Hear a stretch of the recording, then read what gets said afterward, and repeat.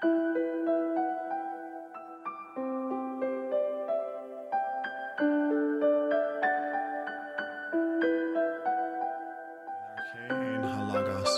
halagos ein proston theon, kai theos ein halagos, hutas ein enarche proston theon, ponta de autu egeneta, kai kauris autu egeneta ude hen ha gaganen, en auto zoe ein, kai he zoe taphos ton anthropon, kai taphos en teskatia phine, kai he skatia auta u. In the beginning was the Word, and the Word was with God, and the Word was God. He was in the beginning with God. All things were made through him, and without him was not anything made that was made. In him was life, and the life was the light of men. The light shines in the darkness, and the darkness has not overcome it.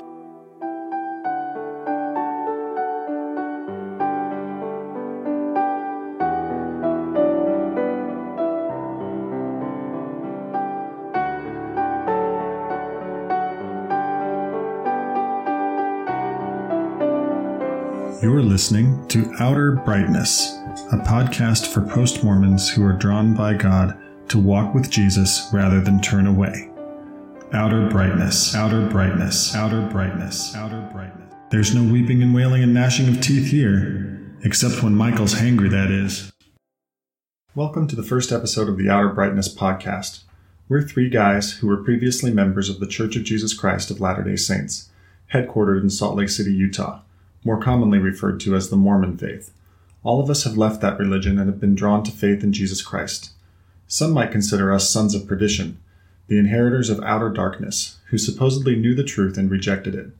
The name of our podcast, Outer Brightness, reflects the Gospel of John chapter 1 in the Bible, specifically verse 9, which calls Jesus the true light which gives light to everyone.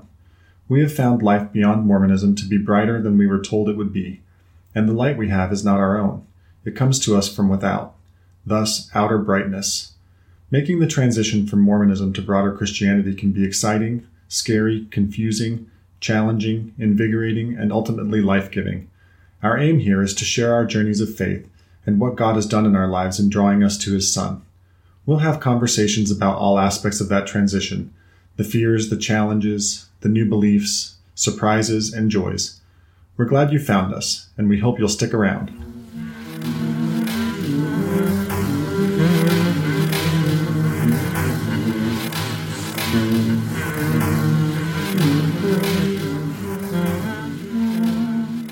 The zeitgeist of the moment is the idea that we're living in a post-truth world, the idea that objective facts either cannot be known or are less important than personal truth or feelings.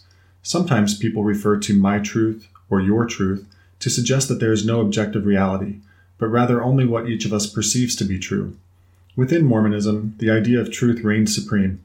Mormons had it and wanted to share it with the rest of the world, while all others, who were not Mormon, had some portion of it, but not the fullness. I'm a Gen Xer.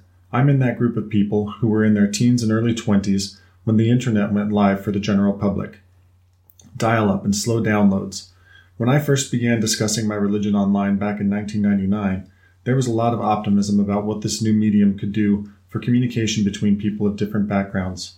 Only a few doomsday prophets suggested that it could be detrimental to the very idea of objective truth. My fall down the rabbit hole began with an attempt to be a missionary for my faith. I had been a full-time Mormon missionary in Hungary for 2 years from 1997 to 1999. When I returned to the U.S., I moved to Greater Cincinnati area, married and began working for an insurance company. I tried to share my Mormon beliefs with one of the security guards in the building where I worked. She was a kind, older African-American lady named Charlotte. We would talk and discuss religion for a few minutes each day. I gave her a copy of the Book of Mormon and sent her a pair of full-time missionaries to begin meeting with her. It looked as if my missionary efforts were paying off. After several weeks of lessons, she handed me the copy of the Book of Mormon that I had given her and a packet of printed pages from various websites. She told me that she had spoken with her pastor and that he had told her that the Mormon religion was racist. I appealed to my own conduct with her. She asked me if I was aware that black people were not allowed to hold the LDS priesthood until 1978. I told her that I was aware of that. She asked if I was aware of any of the other things about my church that were represented in the materials that she had handed me. I told her that I would have to look into them, but that anyone can post anything on the internet, and that doesn't make it true. In this episode, I and the other Sons of Light discuss what it's like to stare down that scary question: what if Mormonism isn't true? I'm Paul Bunyan, he's Matthew the Nuclear Calvinist, and he's Michael the ex-Mormon apologist. Let's get into it.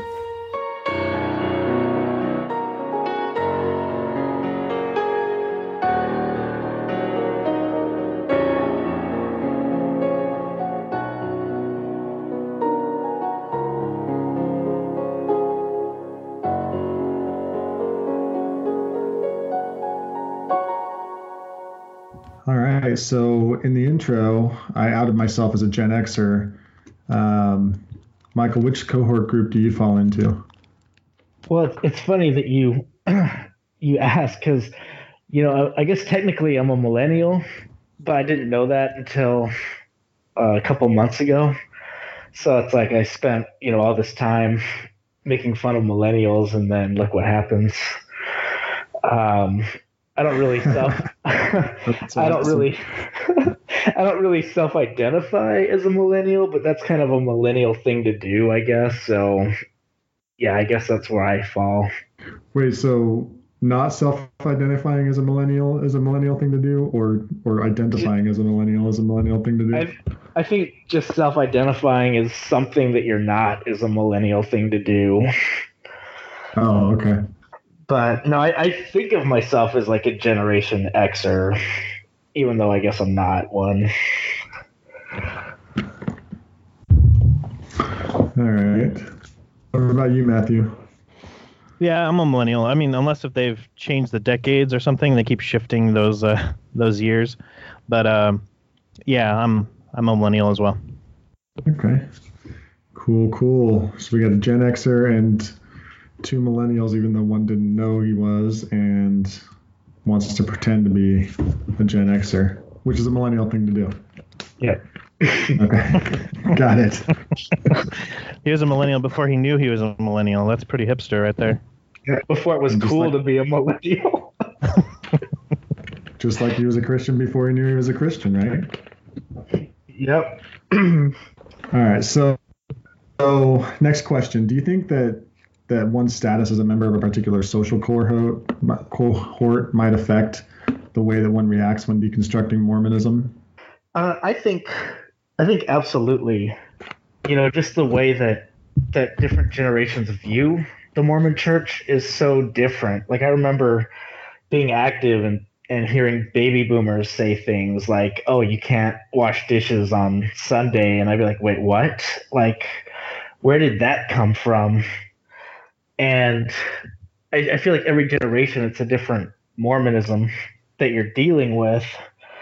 And for me, growing up, truth was pretty static. And so I felt like if somebody challenged me really hard on just one issue, it would be enough. If they challenged me hard enough and it was a core belief, they could actually make the whole thing crumble just from one point. But I feel like these days, a lot of Mormons, have doctrinal walls made out of Jell-O, and it's kind of like, they pull truth from anywhere they want to, and you can't approach it the same way. You almost have to take down the whole thing at the same time, and it's a lot harder to deconstruct it now than it used to be. That's just how I feel about it. Like you said, I think it's not just a generational thing. I think it's also, well, of course, it's a cultural thing, because we always make the distinction between, quote unquote Utah Mormons and Mormons from outside Utah. And, I think you both might agree that, well, I think Michael, we're the only ones that were from Utah, right? You weren't from Utah, right, Paul? Actually, I am. Oh, okay. Yep, born and raised. I'm actually from Texas. I didn't really spend any time in Utah. Oh man, I had them flipped. Man, my memory. But, yeah. But Paul, you probably had this experience between missionaries where they would say, "Oh, you're a Utah Mormon," amongst all the other missionaries, and then they suddenly look at you differently. Yeah, of course. Yep. So there's that aspect too. But yeah, I absolutely do think that there's a generational aspect to how you experience Mormonism. And I was just thinking when Michael was talking that just the fact that we call it Mormonism and that we call ourselves ex-Mormons and use the term Mormon is a generational thing, because there's so many Latter-day Saints now that say we're not Mormons anymore. Stop using that word, right? Because that's what their prophet asked them to do. So just the fact that we even use that terminology is just a sign that we are from a different time, I guess. Yeah, that's true. So as a millennial, are there ways in which you think you processed your deconstruction of Mormonism differently than, say, someone from Gen X or someone who's a baby boomer? I would say that I did. I think I was kind of coming from this place, kind of being in the middle of two generations almost, where the doctrine was super important to me, but then there were social aspects of the church that were beginning to become important to me as well. And so it wasn't just finding out that there were parts of the doctrine that were wrong, but then kind of seeing things that the church did that was hurting people. It really had an effect on me that I don't know if it would have done the same thing with an older generation. Sorry, did you want me to go ahead? Yeah, I had a similar experience to you, Michael. So even though you're technically a millennial, I don't think there's too many years difference between us, right? So remind me how old you are. 35. That's right. So yeah, there's only 6 years between us. So we're fairly close in age, and so it's not like a 20-year difference. And what you said about the doctrine being super important. I remember when I was on my Mormon mission, people were still passing around Bruce R. McConkie's 7 Deadly Heresies talk, and that definitely the doctrine was such a focal point when I was growing up in my Utah wards, and it just doesn't seem the same now. And I think that similar to you, I don't think when I look at the social cohorts, I'm kind of like right on the edge of that, right at the end of Gen X, and so I may kind of straddle that line as well. But you're right. There were some social things going on within the LDS Church and within broader society within the United States and around the world that between like the years 2000 and maybe like 2012 really shifted the way the church was approaching some social issues, and you're right, did some things that hurt people. And yeah, that definitely was important to me as well and impacted the way I process things, I think. What about you, Matthew? Well, it's interesting because, I've kind of not always been a Mormon. Well, I wasn't always a Mormon my whole life, so I was kind of rediscovering Mormonism for myself. And so I was kind of learning about it from books. I was reading a lot of textbooks, or a lot of books from Bruce R. McConkie, from Joseph F. Smith, from James Talmage. And so I was learning about these traditional doctrines, and I think the older generations probably really held to those doctrines, as Michael is explaining. They really kind of clung to those traditional Orthodox teachings. But as time has gone on, Mormonism has definitely evolved, especially after the President Gordon B. Hinckley was the leader of the LDS Church. He's really grew that church to be an international, worldwide church, and with that, it's kind of morphed into something more socially palatable, I guess you could say, where, like you said, like the traditional Orthodox Mormon doctrines are kind of hidden, or they're de-emphasized in lieu of trying to appear more Christian. And so with this change, it seems like with the social changes, like you've said, it seems like millennials are very open to acceptance. They're very open to new information. They're very interested in having knowledge or asking questions. And with the LDS Church releasing all of these articles and information, that's all available to us now. And Latter-day Saints have to deal with that knowledge in some way. So the millennials they're really thirsting, I think, for some kind of answers. But the way that they deal with the information and come to their own conclusion is different for every one of us. So I hope that answers your question. There's something that you made me just kind of jump into my mind, Matthew, while you were talking. And that is just, it seems like these days there's such a tendency for Latter-day Saints to just kind of be cafeteria Mormons and just kind of accept what they want to and throw out the things that they don't want to believe in. And it almost seems like however many members there are of the church right now, that's how many denominations there are. Like each person holds to their own unique viewpoint, and it's just completely different from before, where it seems like when I was growing up we were emphasizing that the church was true, and that's why it was so important to be a member of the church. And now it's shifted to, well, the church does good things, the church is a good social entity. And a lot of those things are being de-emphasized, like the great apostasy and, what God supposedly told Joseph Smith about all the churches being an abomination in his sight. You don't hear that like you would have in the past. Right. And, I think what's been interesting to me in seeing some of the ways that millennial Mormons engaged online, because one thing that our listeners should know is that the three of us met online in various Facebook forums where we discuss Mormonism and Christianity and differences, and basically work at evangelism to Mormons online.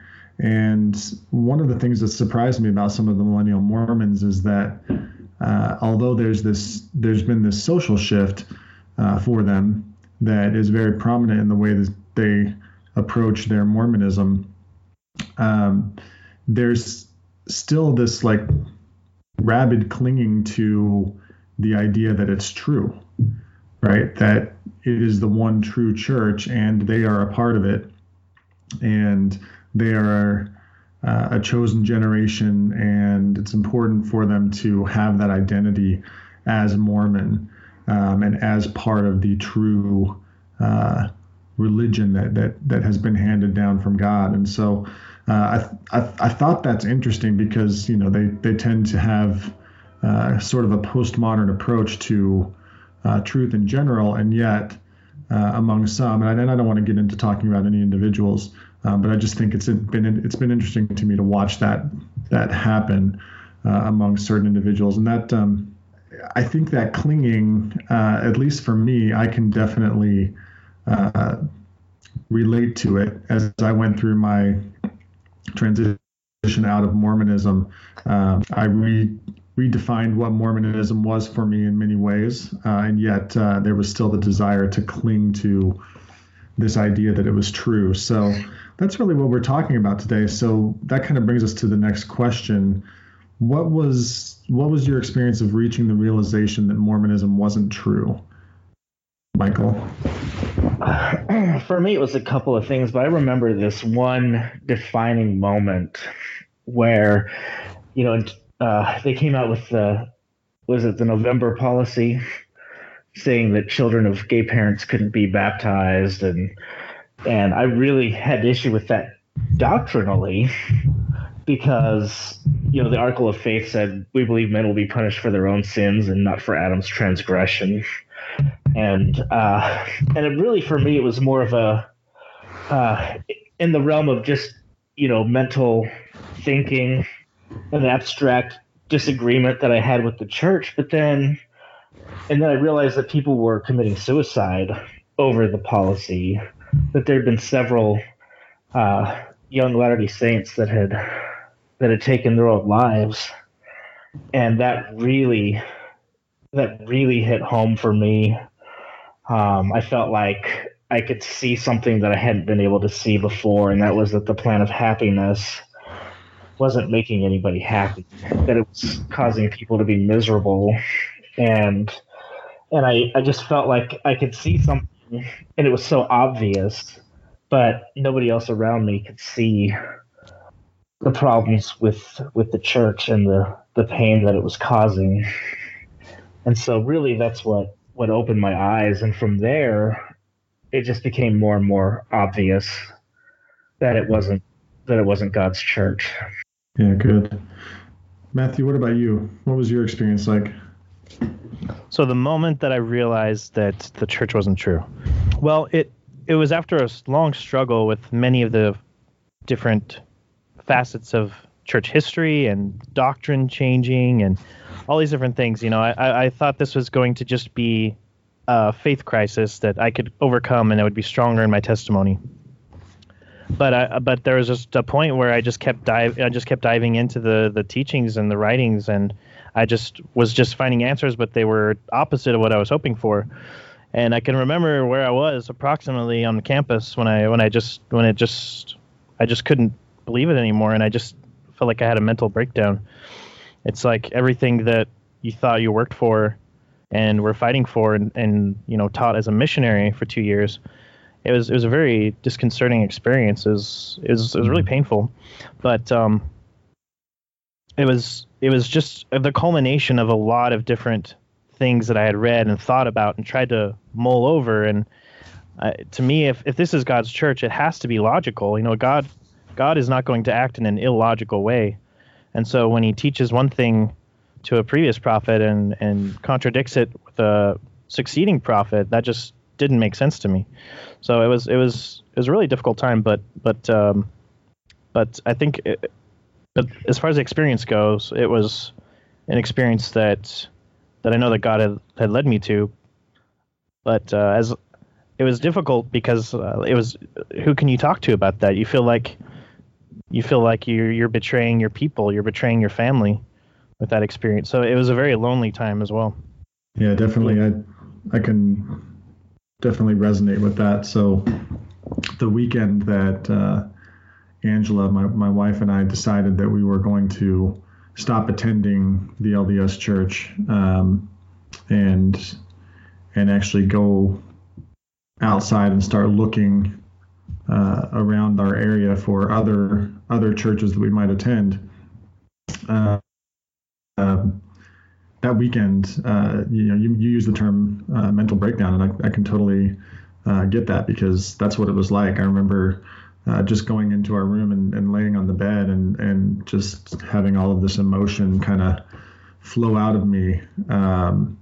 And one of our teenage daughters came in and laid down next to me and was kind of concerned and wondering what was going on. And it was difficult to try to explain to her what that was like, to have all of that pressure and kind of built up frustration of trying to believe and trying to force myself to believe, even though, like you, Matthew, I'd done all of the study and deconstruction through LDS church history and Book of Mormon archaeology and Book of Abraham and all of that over more than a decade. That final point of saying, okay, it's enough, and we're gonna do something else, was still very, very difficult and very painful. So definitely feel you there. Did you have something else you wanted to say, Michael? Yeah, I mean, I'm having sympathy pains for you guys right now, because it just reminds me of how that felt. It's just something completely different. You can't explain it almost. I spent so much time just defending the church, online and arguing in support of it, and then I found out that it wasn't true. And I would, even within the last year from leaving, I'd wake up sometimes like having almost a panic attack, wondering, what's real, what isn't. Am I still a Mormon? Did I actually leave? Like, did that really happen? And the closest thing I can compare that to, not that I've experienced it, but I think it's like recovering from a drug addiction. It's just, you lose your entire personality, or identity, I mean, is tied up in this church. And so when you leave, everything gets called into question. And I mean, I remember just having these crazy dreams after I left too. Like, I had this one where I was giving a presentation in a Mormon ward, and somebody asked me, if the prophet could supersede scripture, and I said that he couldn't, and we needed to test what he said by the scriptures, and everybody stood up and they started calling me a heretic and basically drove me out. And it was really tough because I still view them like they're my family, but at the same time I've just become an outcast. Yeah, the loss of relationships is tough, for sure. Did you experience any of that, Matthew? Loss of relationships? Yeah. Well, when I'd come to that realization that I felt that the church wasn't true, you talk about your shelf collapsing. You put your shelf up and you put the items on the shelf that you don't quite understand. Well, that mental breakdown is when your shelf collapses. And after that, I kind of tried to pick up the pieces and try to put it back together and try to make sense of everything. And so I started kind of going back to church a few months after that to try to say, well, maybe I can just, like you said, become a cafeteria Mormon. Maybe I can just reject what I don't like and I can keep what I like. And part of that was because at the time, when I moved out to New York for graduate studies, I was engaged. So I was preparing for the wedding day in the summer of that year, and when I had my mental breakdown, my collapse, I just texted her. I sent my fiance a text message, and I said, "I'm sorry, I just can't do this anymore." And that was about all I could. That's about all I could type out because I was just so distraught. And then I turned my phone off for the next few days, I think, and just kind of went into my own little corner. And so after that, I turned my phone back on and found out that the engagement was off and that wasn't going to work out. But I'm very thankful that didn't work out because it would have been much more difficult if we had gone through with the marriage and I tried to leave later. But as far as other friendships, I started attending the ward out here in New York, and so I didn't really have any other friends, or I don't have any family here. So they were my only support network that I had, really, was my ward. And as you both know, the LDS Church is great at getting people integrated and feeling loved and needed. And so I felt a lot of communion, a lot of fellowship with the people here. So when I finally came to the realization that I just don't want to attend the church anymore, you feel very cut off and you lose those friendships and those connections. And I lost out on the marriage. So, but I'm very grateful that my family has been relatively understanding. So I still have my family relationships to an extent. Some of them might be a little bit strained, but yeah. So I mean, I think everybody has those relationships or friendships that they fear they're going to lose when they come to a knowledge that the LDS Church isn't what it purports to be. It's a very real fear. Mm-hmm. What other fears did you have, Michael, about life after Mormonism? A lot of it was fear of the unknown. I didn't understand what Christian culture was going to be like, and so it was definitely a step in the dark as far as that was concerned. But the thing that I was afraid of the most was losing my wife and my child. I've seen horror stories where people left the church and then it resulted in divorce, and I was so afraid of that I didn't tell my wife when I left the church initially. She ended up finding out because the sister missionaries came to my house and left a note while I was away, and then she read it. And then I came home and she said we needed to talk, and at first she was supportive, but eventually it did fall apart. And that was something that I'd say that was my greatest fear about leaving the church, and that I would lose my family relationships. But luckily, aside from the marriage, all my other friendships and my family relationships stayed intact. I was really scared to tell my family. I didn't tell them for about 6 months after I left the church because I was just that horrified to tell them. I thought that I was going to be disowned or they were going to hate me. And they ended up finding out on Christmas Eve by watching a video on YouTube. It was really awkward. But overall, everything else was okay. Yeah. I can't tell you how, and I've told you this before, Michael. You and I were in contact throughout that time, and just how much I praise God for bringing you through that. I know how difficult it was for you from the conversations that we had, and just kind of how touch and go it was, and just got to give all praise and glory to God for His goodness. I know He's brought you to a place that you probably didn't see a few years ago, and I just think it's incredible. Oh yeah, there was a point there where I didn't see any light at the end of the tunnel, and I was literally, asking God, like, why did you save me out of Mormonism? Like, was it just to abandon me? Like, I was kind of feeling that way. And I think He just let me get all the way to the breaking point before He healed me, just to show me that He was all I needed, that He was sufficient, and that He could take care of me no matter where I was. And, I'm in a great relationship now. I'm married to a Christian woman, and I couldn't be happier. So, yeah, I never saw this coming. Awesome. Amen. Praise God. So, in thinking about fears that I had about leaving Mormonism, definitely resonate with you, Michael, on the fear of losing your family. Part of my story on that, Michael, and each of us will be sharing more of our story in other episodes. So I won't get too far into that now, but I think one of the biggest fears that I had was that I was wrong, that somehow in all of my studies, all of my efforts to understand Mormonism, its teachings, its history, whether or not it was true, that somehow in my conclusions I was wrong.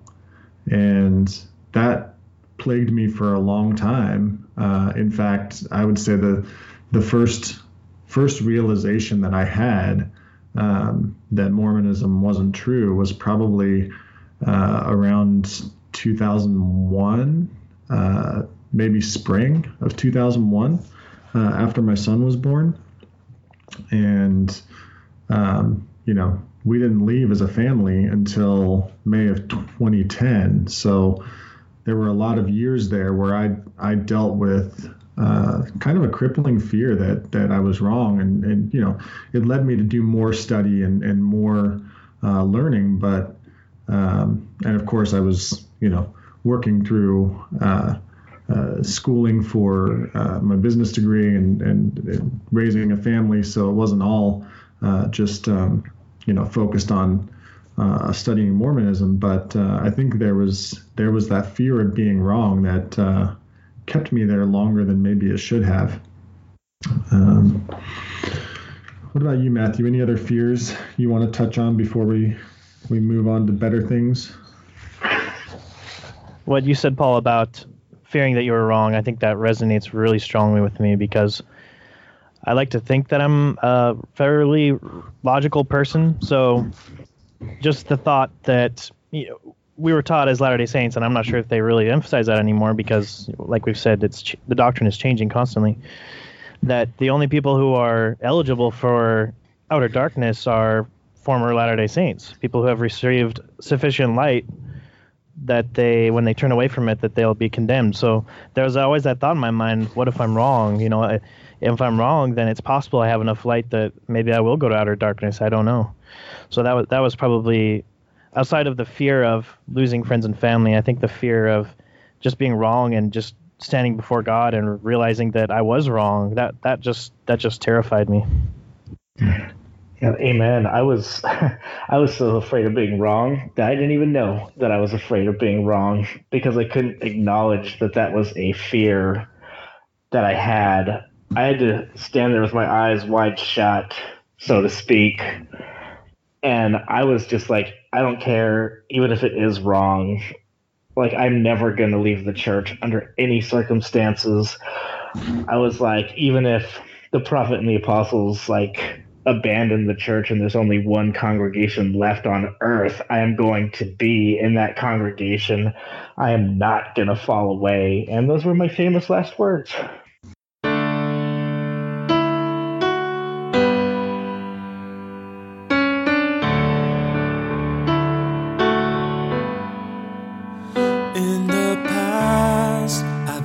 In my own righteousness and hope that I was worthy of the blood that Jesus shed.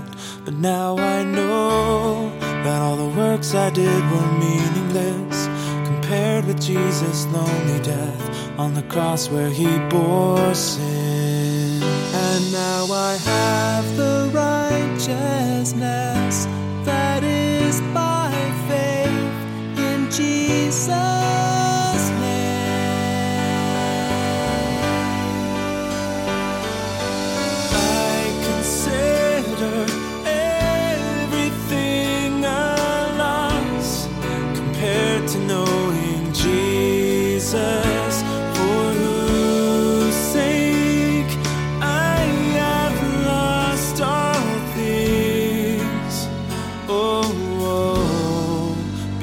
Of the cross.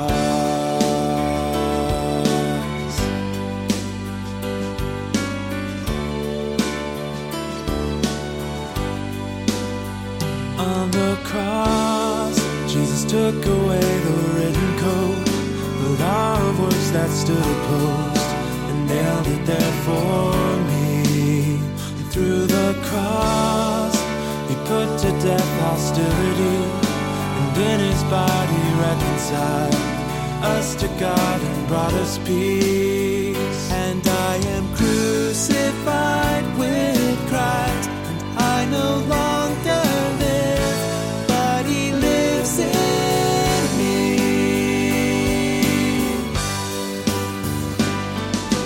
I consider everything a loss compared to knowing Jesus, for whose sake I have lost all things.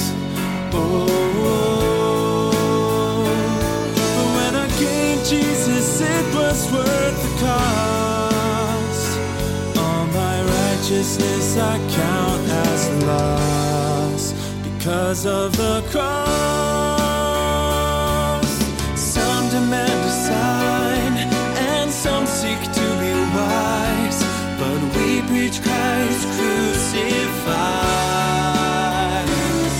A stumbling block for some, the foolishness of God, but wiser than the wisest man, the power of the cross. May I never boast except in the cross of our Lord, through which the world has been crucified to me, and I to the world. So I take up my cross and follow where Jesus leads. Oh, I consider everything a loss compared to knowing Jesus, for whose sake I have lost all things.